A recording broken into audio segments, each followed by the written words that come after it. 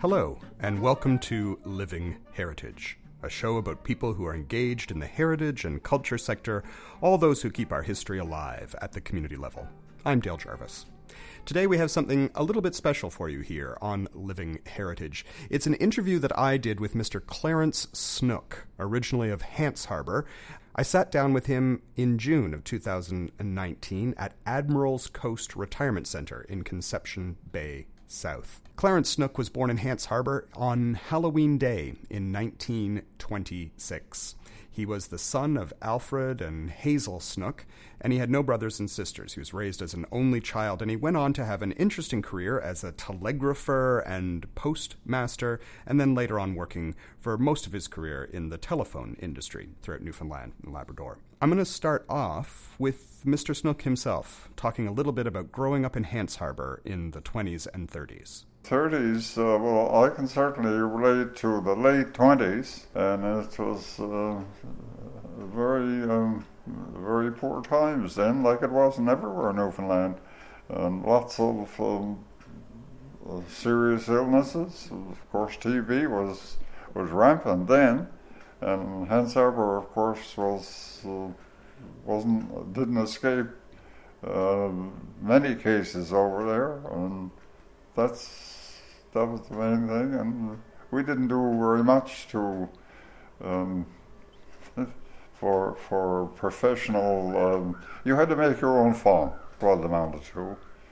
I went to a two-room school, and there were two schools there at the time, two high schools, and I went to one of them, and then I took some courses after that. So it got me through till I worked for 44 years in total. I went to work with the manager of the St. John's office of C&T when I left Hants Harbour. And I worked there for 8-10 years, whatever. And then the Newfoundland headquarters of C&T, which became Terranova Tel, moved to Gander because that seemed to be a more vibrant place of the main reason for Terranova Tel's existence, because they got into the subscriber telephone service in competition in a way to the Newfoundland telephone, or Avalon telephone as they were. C&T, Terranova Tel, served the more rural areas of Newfoundland, the outports, so-called, and, well, the more rural areas, like along the south coast, and the Northern Peninsula was a classic example, and into Labrador. And, of course, that went on as the years progressed. And I managed the St. John's office of C&T, which was largely a telegraph operation. And we had 40 plus employees there then, and of course, gradually technology usually phased it out automatically, you know. When Clarence was still just a young man, he had started his career in telegraphy.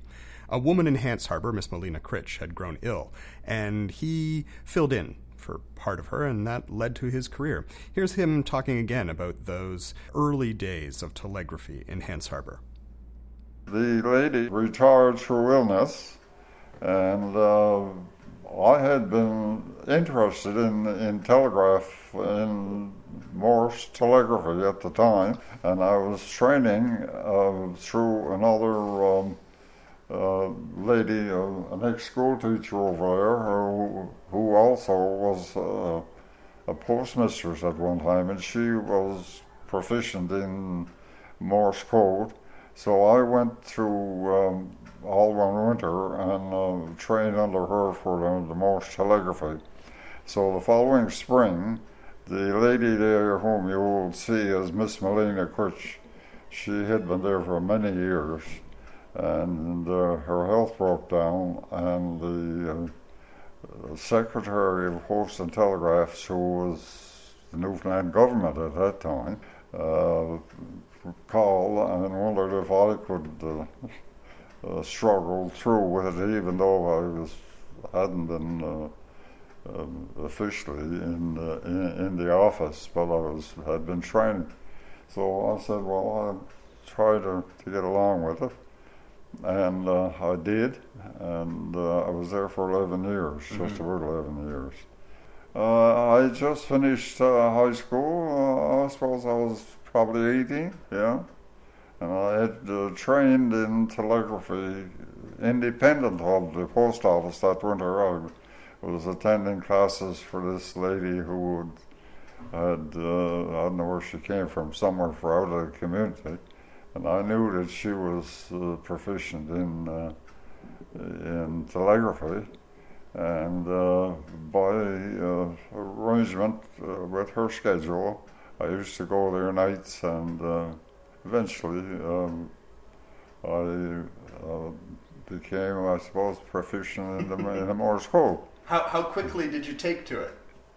I was there all one winter, spasmodically. I didn't go there every night now, but pretty well.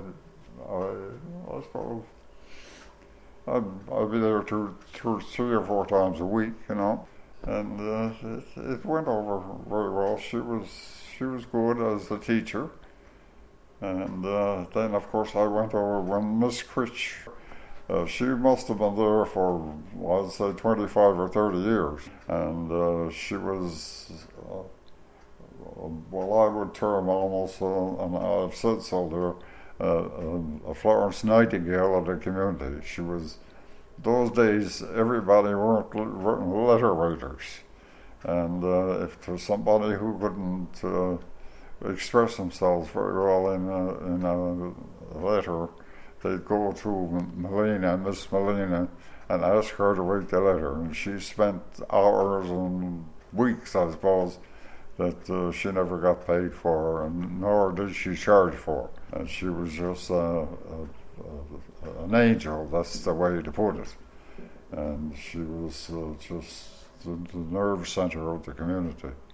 And in those days, there were the radios were few. There were only 2 not shortwave, but longwave radios in the community. And she would have to take the news, so-called, and like this time of the year when the sailing ships were out there, and the Imogene and the Kyle and the etc., they would report back, and she would record us in long foolscap books and handwrite it, believe it or not, out, and this was put out for the information of the public. They'd go to the public side of the post office and read this. That was the news center then, And so how long did that continue, that coming in to read the news in the post office?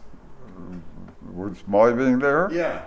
Well, I was there for 11 years, or just about it. There were 2 post offices, I understand.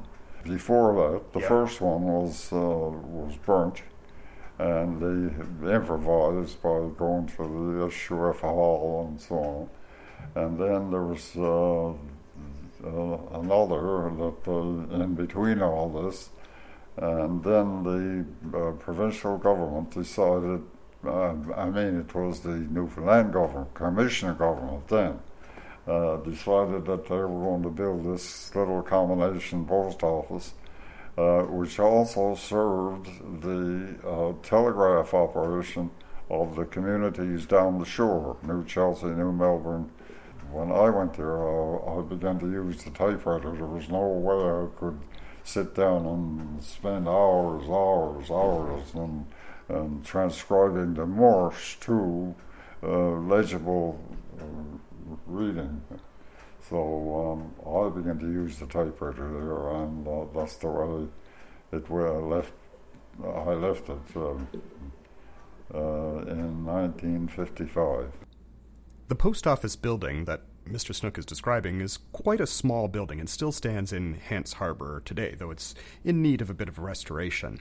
The building was small, but it was divided into two sections. There was a section that was reserved for the station master, and then a smaller area which became sort of a gathering place for the local public. It was a one room which accommodated the Morse facilities there.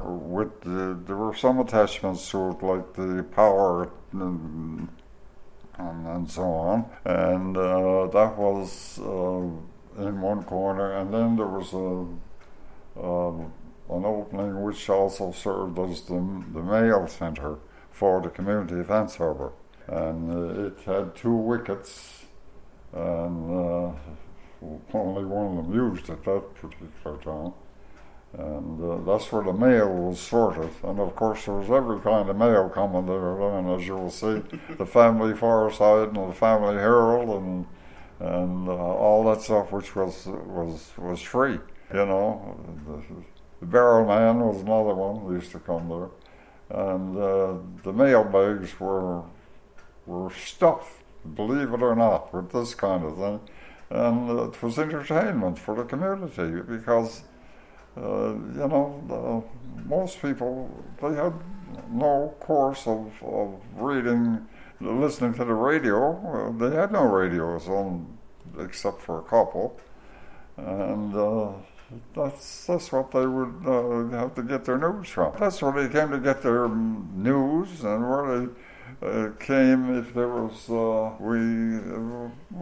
they leaned upon this pivotal spot for news from the harbor, even. If somebody wanted their boat pulled ashore, they'd leave word at the post office and say, Uncle Joe is going to have his schooner beached on such as, and we look forward to, your assistance. And it was sort of, that's why I termed it the gathering place. It was a nerve center, the best one we had. There was a stove there, a coal stove, a Dixie stove in my time, and each fall the government would arrange for a supply of coal, and on the back you asked outside the wicket where the people would come and get their mail and so on. There was a waiting room, not as large as this, but 2/3 the size of it, and also adjoining it was a privy and a place for storage of coal and things like that. And that's where the winter's coal was, because we had no roads then even. Well, there were roads, but they were always blocked, And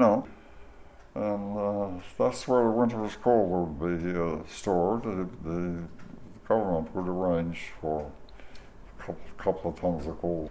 There was a waiting room which accessed from the road, came up a railing, and it came into the waiting room, which standing there could, 20 people, I suppose, if needs be. And then there was a counter with an enclosure which separated from the private side of the office, where the postmaster or operator would do his or her thing. And that's where the public would operate from. There was one door which accessed from the public door was off the waiting room. And it used to go into where the mail was handled and the telegrams were copied and whatever. In the early days of Clarence's time at the post office, the mail came in by horse and buggy, and then later that was replaced with a pickup truck. The mail would come in by train to the Heart's Content station, and then it would come from Heart's Content to New Perlican, Winterton, Hants Harbor, all down the shore right to Sibley's Cove, which was the end of the line. It would come in horse and slide in the wintertime, and around 1955 is the time that Clarence left. That was when the old pickup trucks started to come in. I asked Clarence if he remembered who it was who delivered the mail.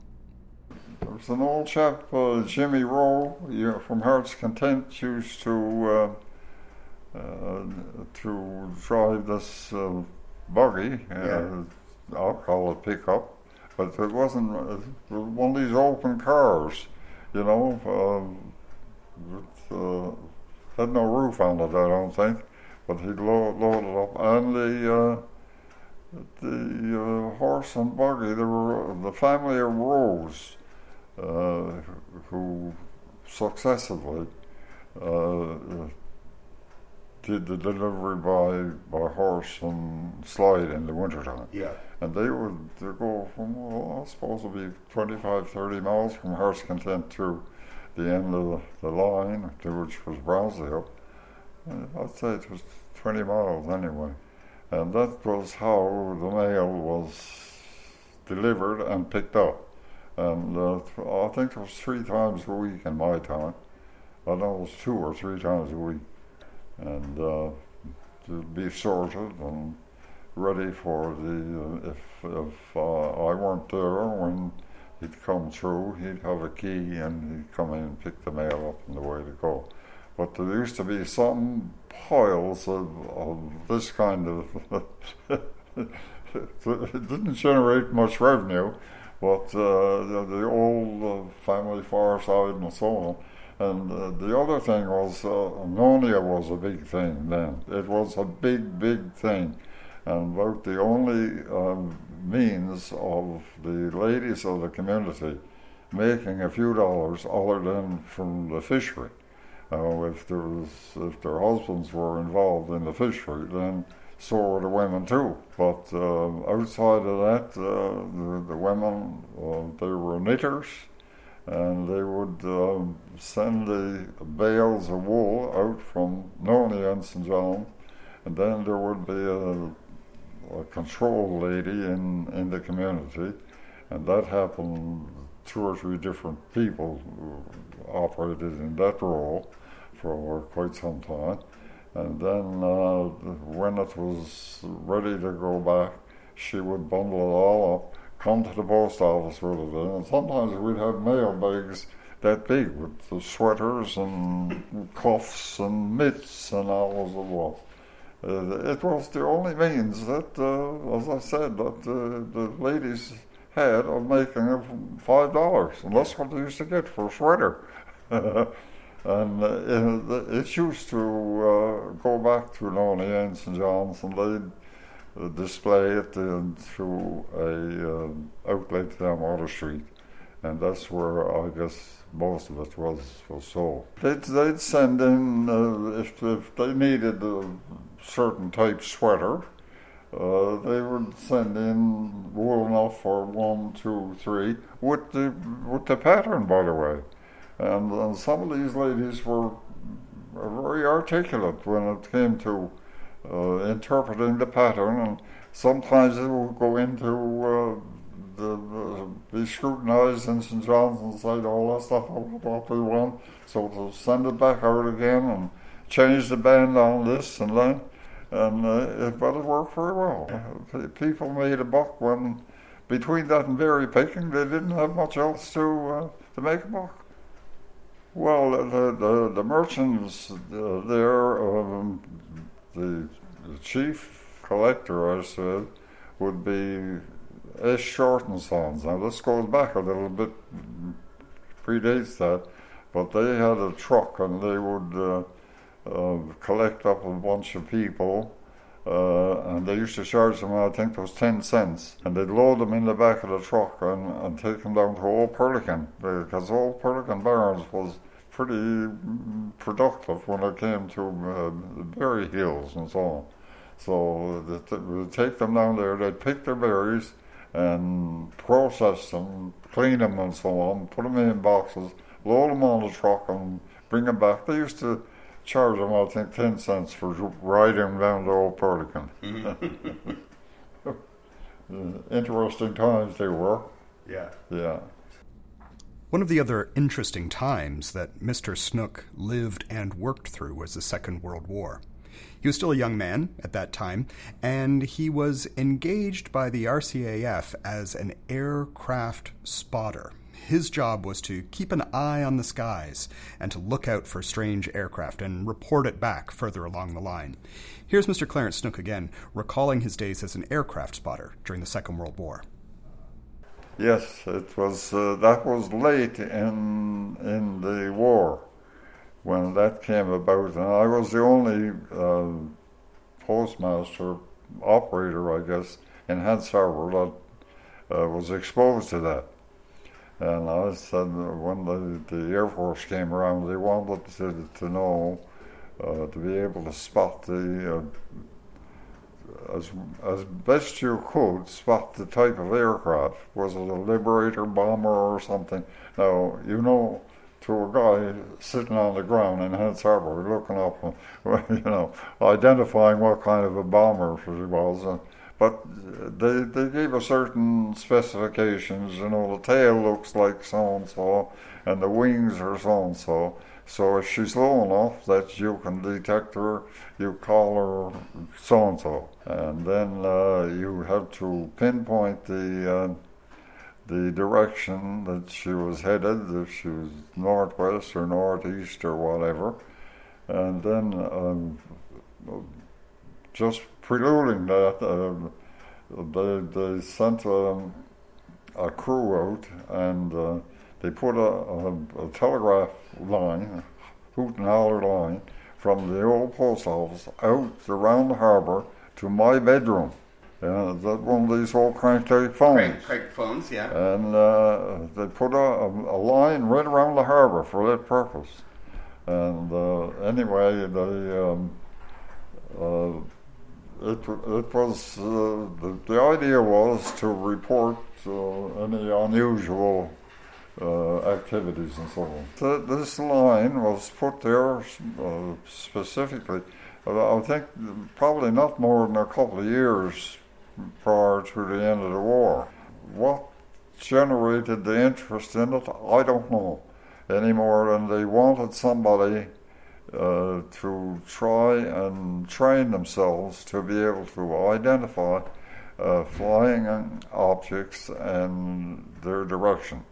And if it happened on a Sunday morning or a Saturday night, I would have to go out and say that, I don't know, I can't see the plane, but the lights are going southwest and so on. I'd have to go back to the post office and crank up those instruments and get that through to Whitburn to St. John's via Whitburn, who in turn would get it through to RCAF, and they would make their judgment whether or not it was enemy or what. And by the time all this was happening, the world would come to an end, because by the time I looked up and went to the post office, I had no car at that time, so I'd walk to the post office and crank this up and get this going and so on, send a message to Whitburn. He'd be in bed probably, get him out, and then he'd get the message to St. John's. So, talk about technology. So it was still there when I left, but I don't think it was being used. Well, they wanted to know what, even friendly aircraft, they wanted to know, if were they up to anything that they wanted to confirm, in other words. Yes. And I suppose it was all right what they were doing, but this old cranked-out phone, by the time you got the message to a destination, I'll guarantee you the bomb would be down. But it was there after I left. I think they dismantled the line and took out the phone. So that was the aircraft. But they recognized it after the war was over. They sent me a certificate for the service and so on. I don't know what happened to it, but they sent me a little badge and a certificate for participating in it, and that was that. One of the other services that the post office provided was as a spot for telegraphic money orders. It was also the spot where you could go and order and pay for goods that you would pick out of catalogs. And at the end of our interview, I asked Mr. Snook about that process, about taking money orders and placing things on order through catalogs. Sears Roebuck, for example. I asked him what kinds of things would people buy, especially around Christmas time. Anything that could go in the mail bag, I suppose there were times when a Shetland pony didn't go in there, but everything else. And then, of course, along came the Simpsons catalogs, and then came along the Eaton's catalogs, and this was subsequent to Sears Roebuck. But there was, and then, of course, when the catalogs were coming in, that was another. People would, stay up all night to come to the post office to get their Eaton's catalog. Yes, they used to do a lot of their shopping like that, as much as they could, financially, and they'd have quite a few things coming in. And of course, they'd get it in, and they'd look at it, and they'd say, "Oh, that's the wrong size. I didn't order that color." So just come in. Now I'd have to, you'd have to repost it back to Sears or Eaton's or wherever it came from. You've been listening to an interview with Mr. Clarence Snook, originally of Hants Harbor, Newfoundland. We recorded it in June 2019 at Admiral's Coast Retirement Center in Conception Bay South. And a special thank you to Mr. Clarence Snook for his great stories and his wonderful, wonderful memory. I'm Dale Jarvis. Thank you for listening to this episode of Living Heritage.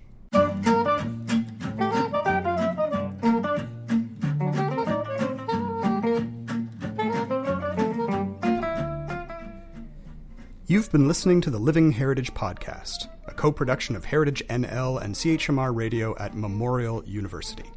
You can find previous episodes on iTunes or wherever you download podcasts. We're on Twitter at HFNLCA. Do you have a question or a suggestion about an aspect of culture and heritage you want us to explore? Send us your mail, and we'll do our best to answer it in an upcoming show. Email us at livingheritagepodcast@gmail.com. Our theme music is by Lache Swing. Thanks for listening.